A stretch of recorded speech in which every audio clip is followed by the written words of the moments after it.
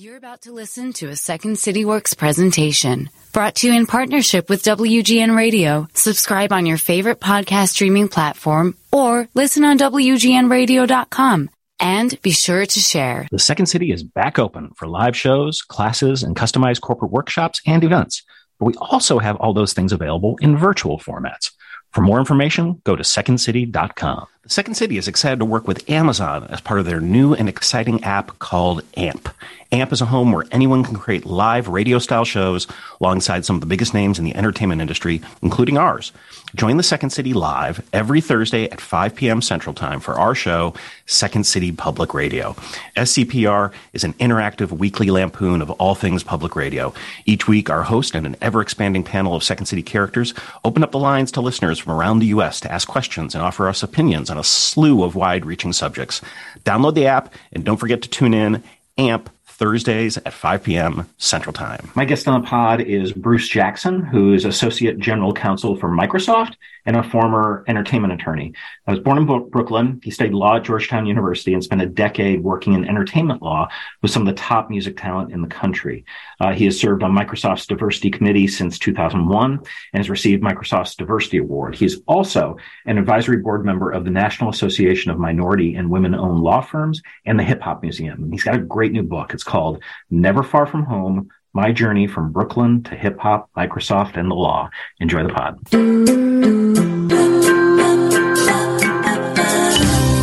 The Second City is a world-famous comedy theater, and it got so famous because it has produced generation after generation of comedy superstars. That didn't happen by magic.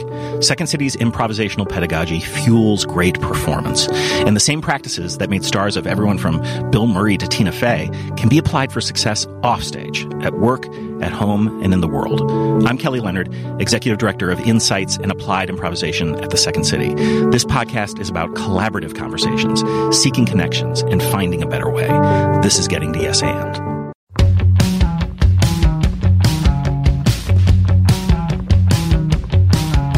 Days can't be counted by the money spent. Today was just another letter left unsaid.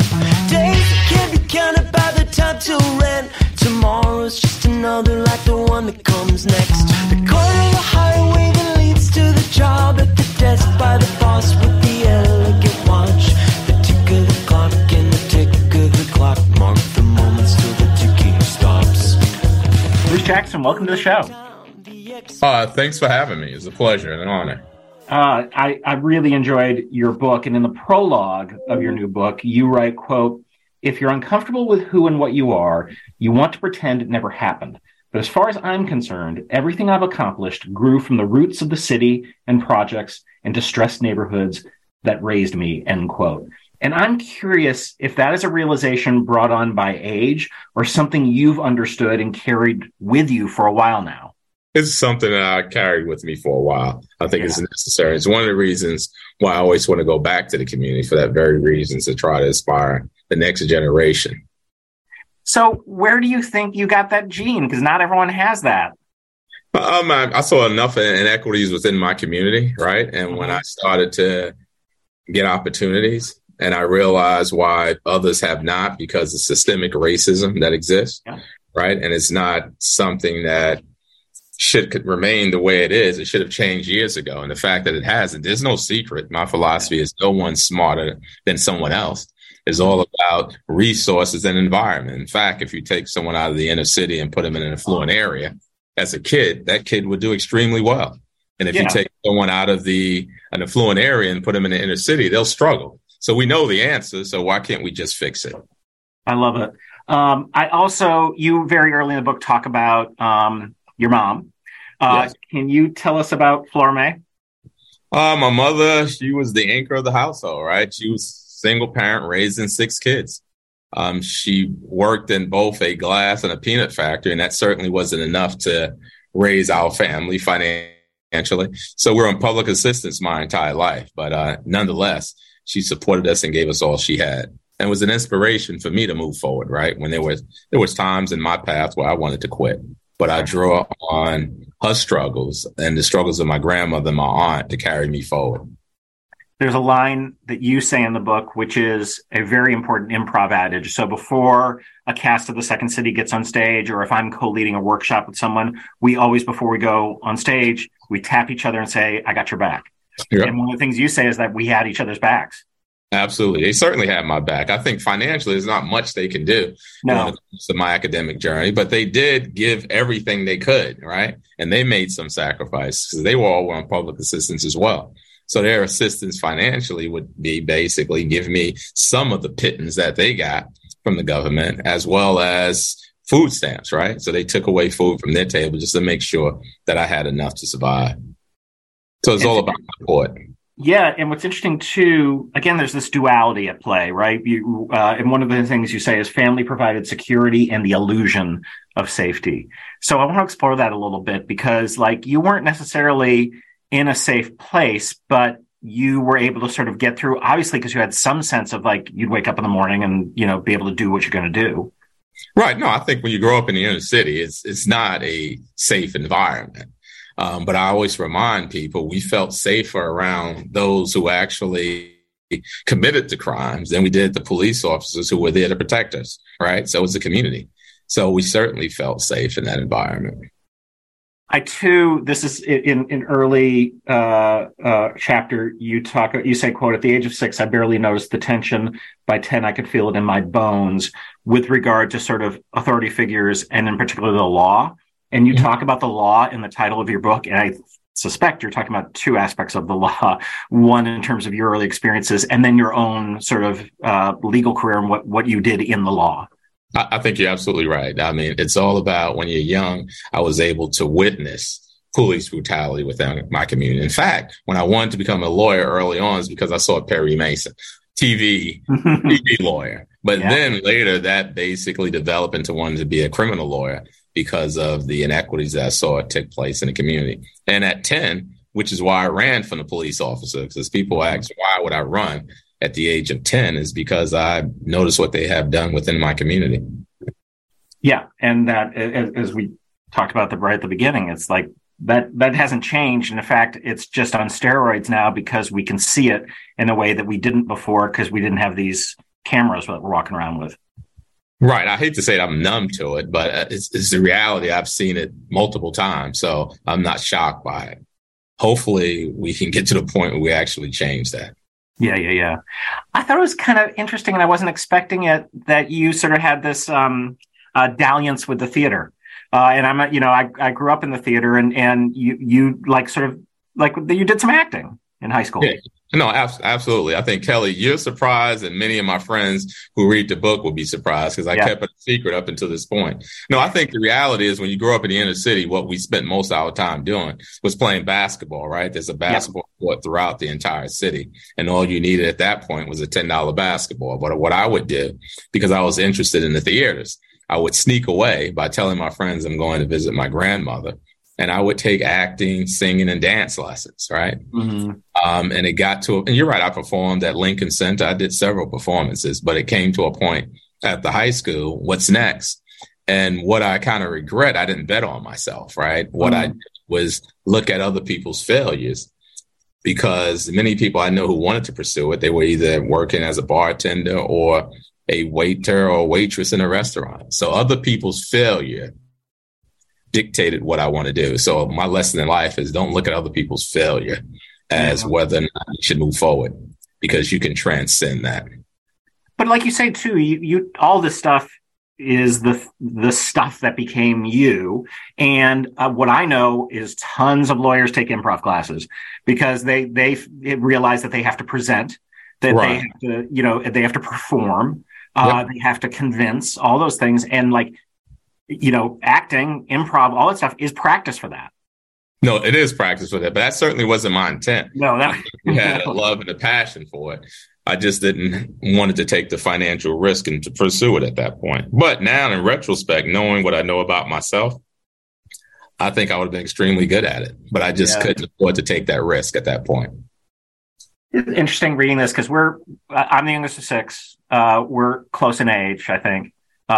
But I grew up in Kenilworth, Illinois, which when I was growing up there was the richest white suburb in, different lifestyle.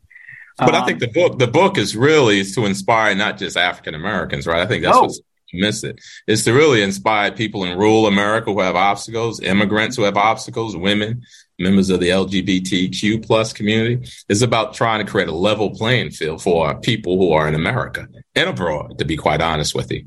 Yeah. And also just being a human in this particular country, in this world. And you talked about that gig you had in the basement at Chase. And I remember the gig I had at the Jewel Food Store where I walked in, I'm like, all right, like I can do this. I don't want to do this. And that was a powerful motivator for me to take a chance on myself and say, I think I can make a life in theater, which is not something that any reasonable human being should be saying. Right. I think you had a choice, right? I think I had a choice. Joining the co-op program is a program that I participated in high school where you work 1 week and go to school 1 week. So it's a poor high school to begin with. So just imagine for a moment, I'm attending a poor high school academically and I'm going to school part-time. So it was a great choice for me to keep me off the streets criminally, because absent that, I would have probably been doing something different. But academically, it was just a poor decision, right? I wasn't prepared. So that's how I look at it. It was a negative choice from an academic perspective, but from a criminal perspective, it certainly served the purpose and kept me off the streets.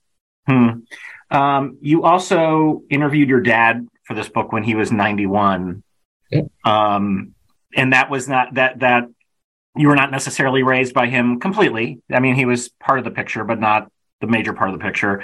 So I'm curious from this perspective, you as an adult sitting down with your dad and interviewing for this, that had to be hard. It was extremely hard, but you know something, Kelly, I'm glad I did it, right? At 92, that was the first time my dad and I really had a discussion. Wow. And it kind of, I was healed from that. So I kind of really forgave him after understanding what he went through. He didn't know how to be a father, right? He grew up in an orphanage, right? He did not know. No one took care of him. The streets did. And so he didn't really know how to do it, and I excused him for it. So he and I have a great relationship now, right? He apologized multiple times, but I accepted. I think it was difficult for him. I think that, what I've learned as I've gotten older, which is the apology part of it, because you did nothing wrong. But the forgiveness part of it is for you. that is that thing. Like, look, you don't want to walk around with that. Like, and can you not walk around with that? And then if that can also have a side benefit to another human in the world who was hurt, and hurt people, that feels like a net positive for the world. No, I think it was. I think, and you're right, I did carry it with me for years.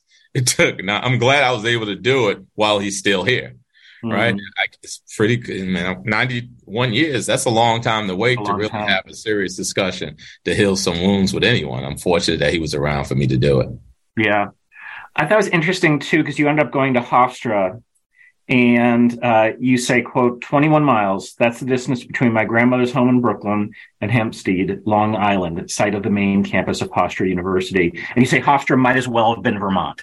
It's only 21 miles away, but it was that different, right? It was another world. Absolutely. It's totally another world, right? I grew up in the inner city in urban settings, and Hofstra was more of a rural suburban area. So it was totally different. And not just from that standpoint, just in terms of the populations of students in Hofstra. Hofstra is a predominantly white institution. So just having to be in that situation was totally different. And then if you go a little deeper, most of the students were well educated, not smarter.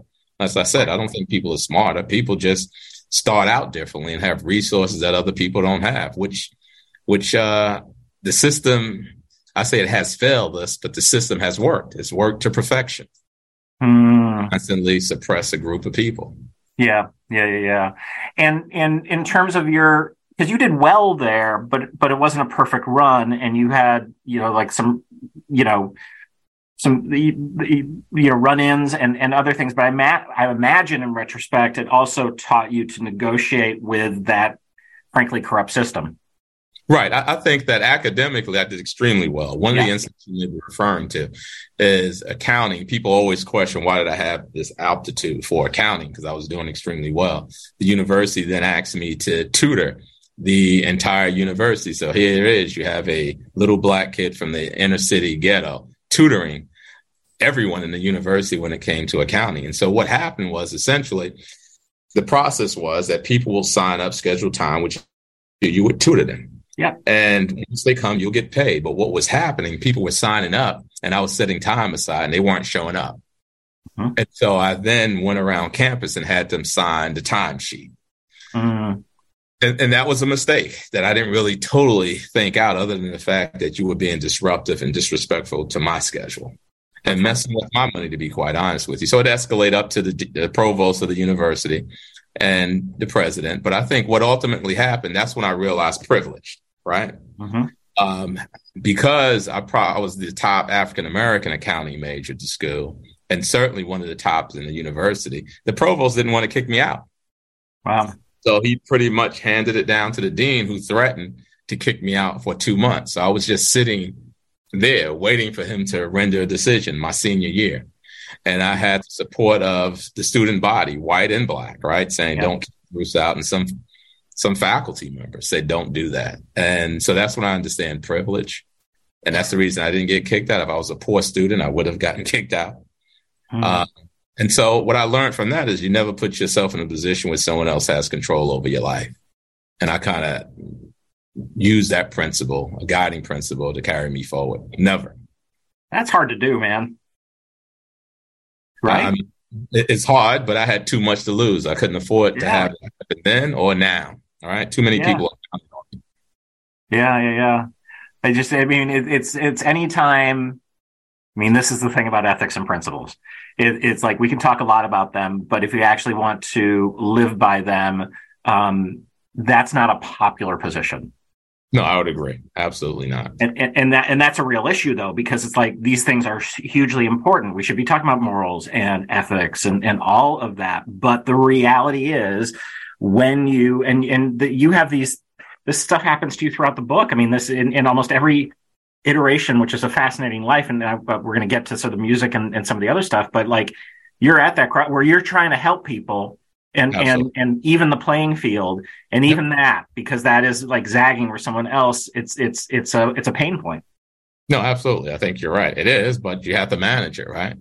Mm-hmm. Because in my world, there was no option to fail. I want to talk about your experience at Georgetown, and in particular, the incident with the recruiter for Arthur Andersen, because I think that's a really like amazing point. Yeah, yep. Talk about that. Well, upon graduating from Hofstra University, at that point, there was the Big 8 accounting firm. Now it's the Big 4. So I was offered positions for almost all of them. And so I decided on Arthur Andersen. So at that point, the recruiter was telling me what the package is. We love to have you. This is the financial package. And ultimately, she said, well, what do you really want to do? I said, go to law school. And what she said, I didn't really know. It was an African-American recruiter. She said, don't accept this package, because if you do, you're going to continue to work for us for years. If you want to go to law school, pursue law school. And at that point, I did. And that's why I went to Georgetown. But then before I even decided to go to Georgetown, I didn't want to go to D.C. Right. So that's why I think people can come in your life who don't necessarily look like you. So that was an African-American woman recruiting me for Arthur Andersen, saying, don't take this offer, go to law school. And then I didn't want to go to Georgetown after that. So I went to Brooklyn Law School. And I spoke to the dean maybe 2 weeks before school start, months after the application deadline. And he said, listen, we'll accept you at this point. School's going to start in 2 weeks, but we don't have any money. He said, but if I was you, you don't want to have any regrets. I would not come to Brooklyn Law School. You should just find the money and go to Georgetown. So again, intervention, right? Throughout your life, you need people to step in, mentors who would play a tremendous role in your life. And I was fortunate to have that. Yeah, and also required you to listen to them. Oh, absolutely. Absolutely. There's no question about it. So you couldn't afford rent to stay in school, and you lived with your aunt for the last 2 years of law school? Absolutely. You got it right. What was that like? It was a great experience, right? She was much older. At that point, she was in her 80s. Mm-hmm. And basically it was free rent. And sometimes I'll say free rent in exchange for entertaining her after I came home at maybe 11 or 12 o'clock at night. She would be up, have food ready. And then she would say, Junior, that's what she called me, sit down at the piano. So I would sit at the piano and play songs and she would sing. right? Sometimes I would join her singing. So it was paying for my keeps pretty much, but it was a great experience, and we developed great at that relationship. age, right? What a great experience. And she fed you, right? You got fed me, and she was knowledgeable, right? She had a life experiences, so she passed some of that on to me. So it was great. Then you had an internship at a prominent Silverstein and Mullins, and there's an incident there too.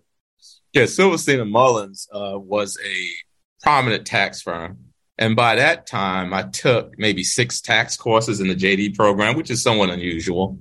Before I went to the LLM program, and so we had a summer program. I was one of many summer associates.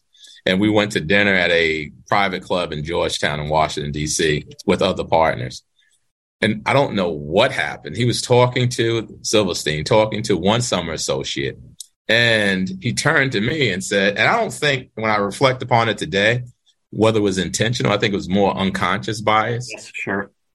He turned around and said, Bruce, you may know something about the ghetto. And everyone at the table was just sitting there waiting for me to explain. So I think it was unconscious bias all around, right? I don't think it was willful intent. And so what I do, which is what I always do, so I don't react quickly, I paused and I said to myself, I recall saying, I'm not going to have this job. And then I looked at Mr. Silverstein and I did. I said, Mr. Silverstein, I don't know anything about the ghetto. If you read my book, you know, I could have told him everything he needed to know. Yeah, no. You know all about the ghetto.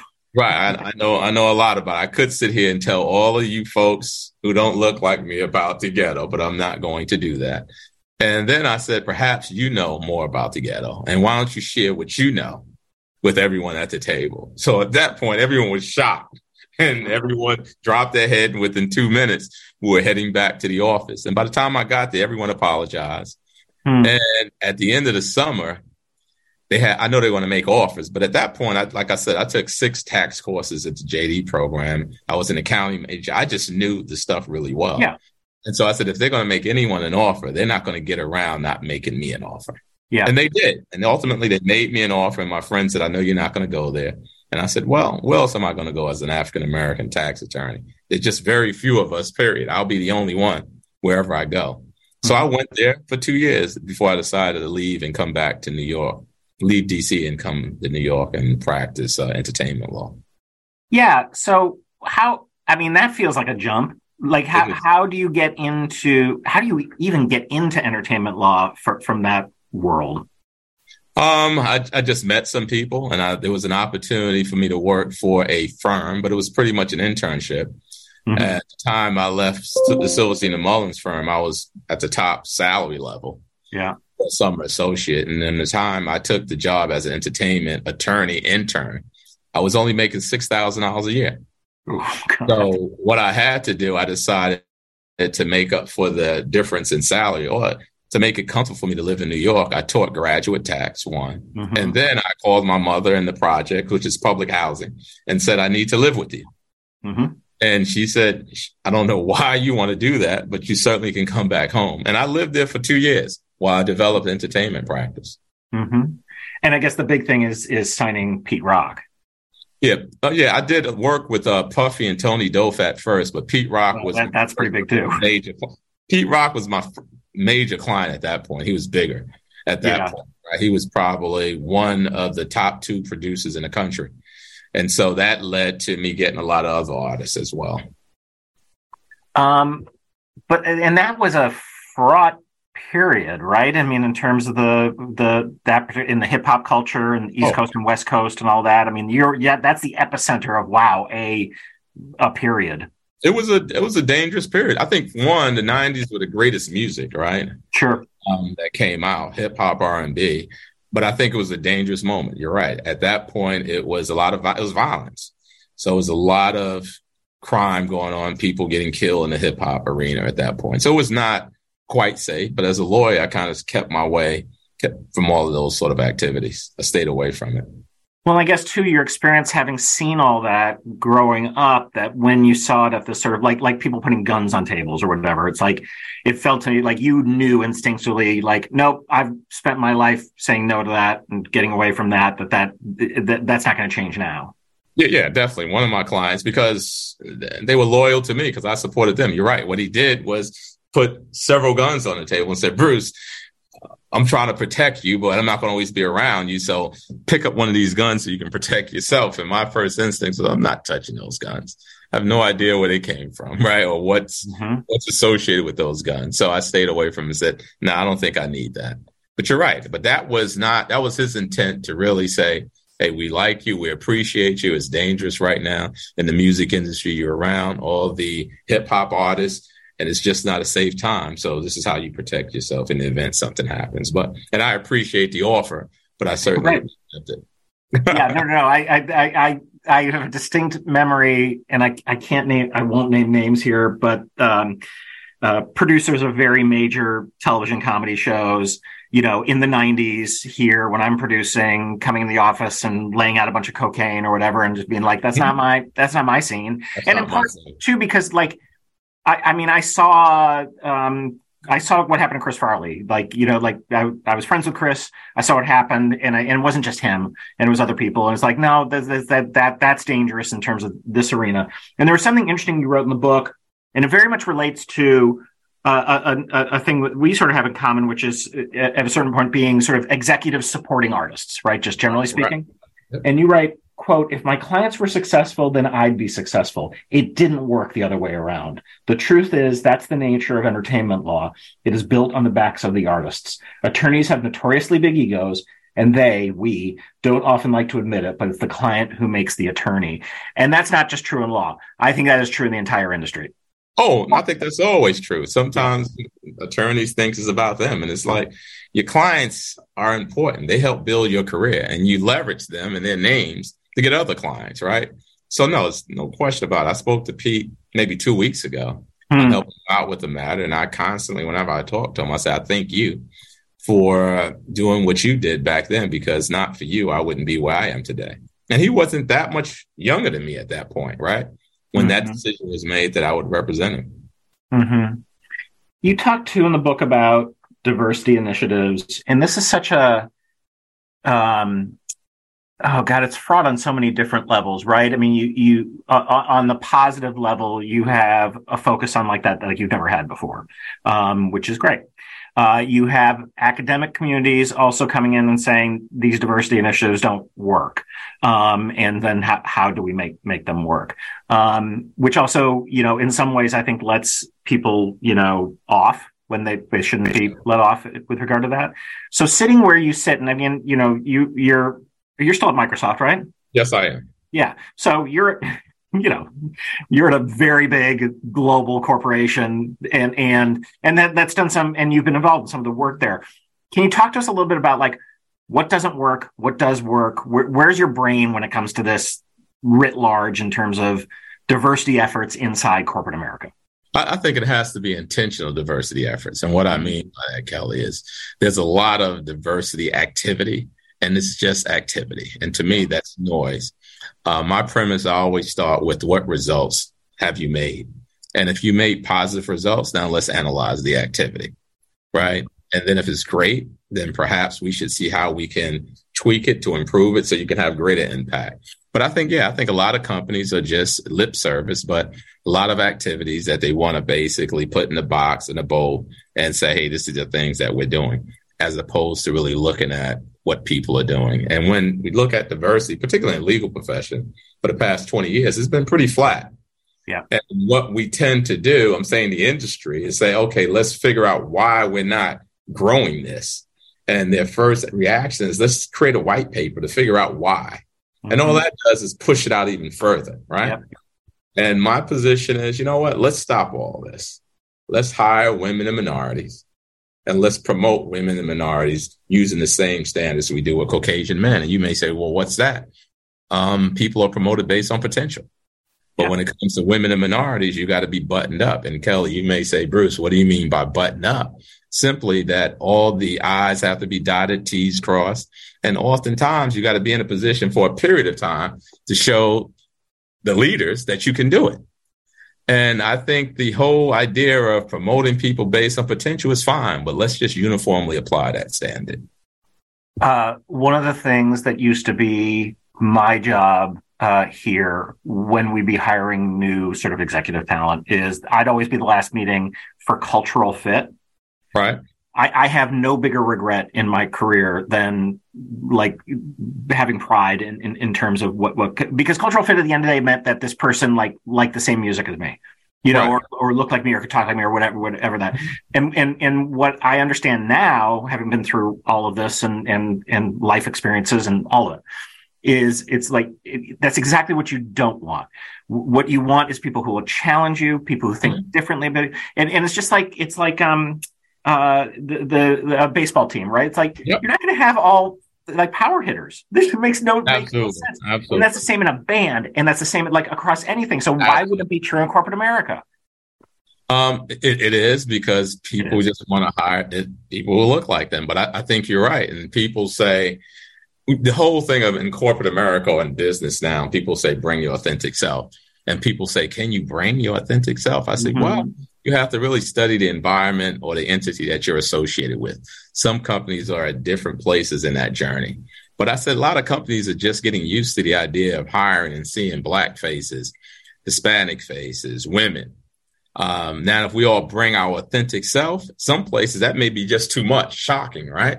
And what I try to do is flip it to those who are in the majority. I say, well, let's assume, for example, if this is an African-American law firm and you're Caucasian, and what you're going to do is what people ask us to do is to assimilate. You may say, well, I don't know if I want to assimilate into that Black culture in that law firm. I want to just bring myself. Well, that's exactly what we want to do, right? Right. So what you got to do is sometime bring people in the majority in the position where they're in the minority and ask them what will make them feel comfortable when they're in that minority position. And then say, okay, that's what people in the minority position feel. And we want the same thing you want. I think, too, we've done ourselves a disservice with misunderstanding the idea of authentic self. Because by reading your book, you have many selves that presented themselves differently depending on the context you're in, whether you're with your friends, whether you're relatives. Like, we all do that. There's like that is not a hypocrisy. That's not that. So I'm going to act a little bit different in the office, just period. Right. Everyone does. Yeah. Everyone does. And so now that again, the lack of tolerance, I mean, this is the big problem, right? Is you want a sense of psychological safety for everyone so that you're tolerating ideas that are different than yours and not just even tolerating, like exploring ideas that are different than yours. And if you don't have, I guess I put it this way, it's never going to exist everywhere all the time. If you can have it on your team, I think you're probably going to be okay. Right, absolutely. And that's what I've always managed to do with my team. Yeah. Is to make sure it's tolerant. It's again, looking at, I was very interested in the book. It was not what I expected in terms of what I was going through as I was preparing for it and then reading it. But I think this idea that you talk about with regard to never far from home is that home travels with you. Oh, absolutely. It's who I am, right? Yeah. There's no question. It's who I am. And part of the title was Never Far From Home because physically, Microsoft Office is a mile away, right? Yeah. But it's a totally different world, right? We talk about Hofstra being 40 minutes away from where my grandmother lived, but where I lived and where Microsoft is much less than that, but it's a totally different world. I mean, I close $1 billion deals at the Microsoft office, but I can walk, and I do oftentimes where I grew up, and it's the inner city, right, where people still struggle. So, no, it's definitely, and it's close to my heart because I have family and friends who still live there, right? So physically, I'm close. And just from an emotional standpoint, I'm close. And I go back to try to inspire them to reach their potential. If not them, certainly their kids in the next generation. There's a couple of arrest stories that you have in the book that are really upsetting.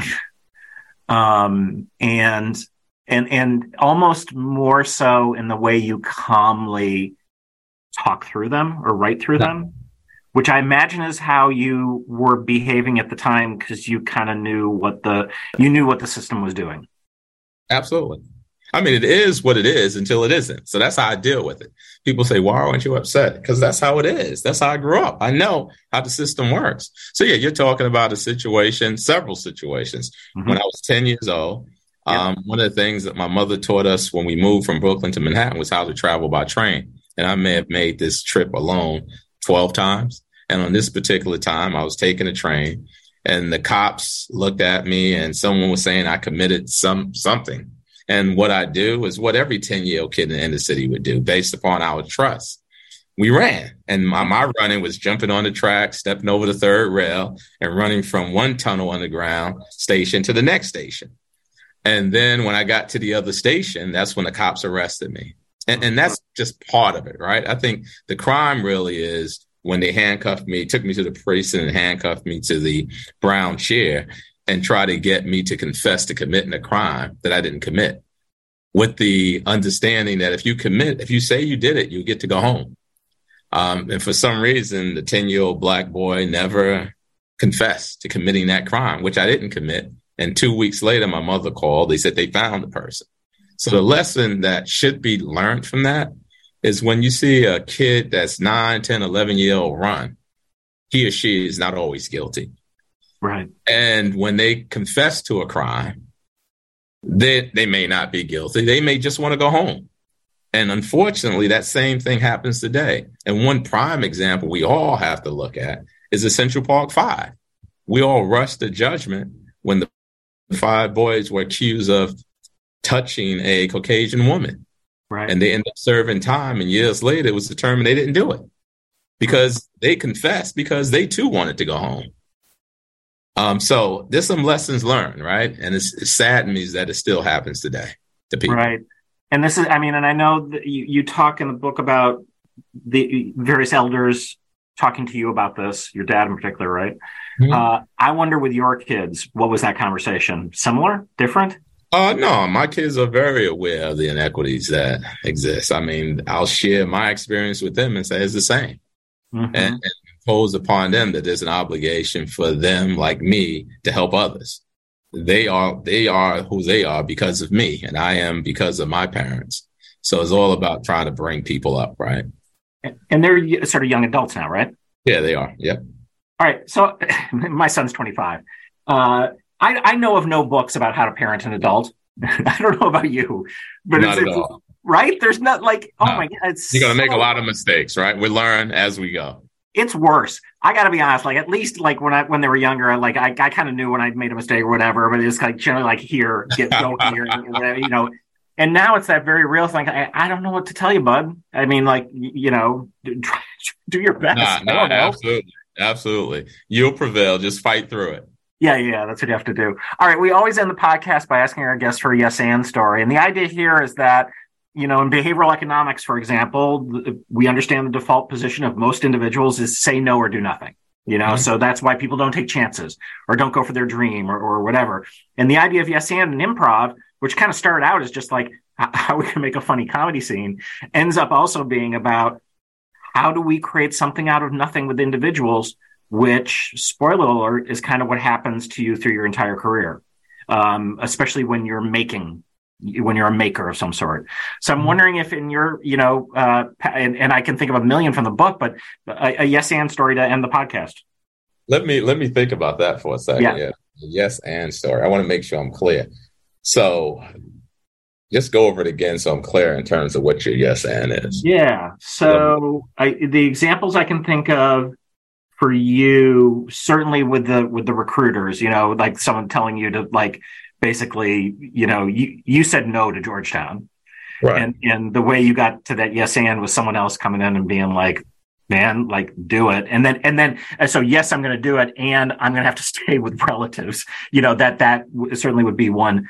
I don't know what brought you to write the book, but I could imagine that would very easily be a no, given you got a job to do. It's a lot of work.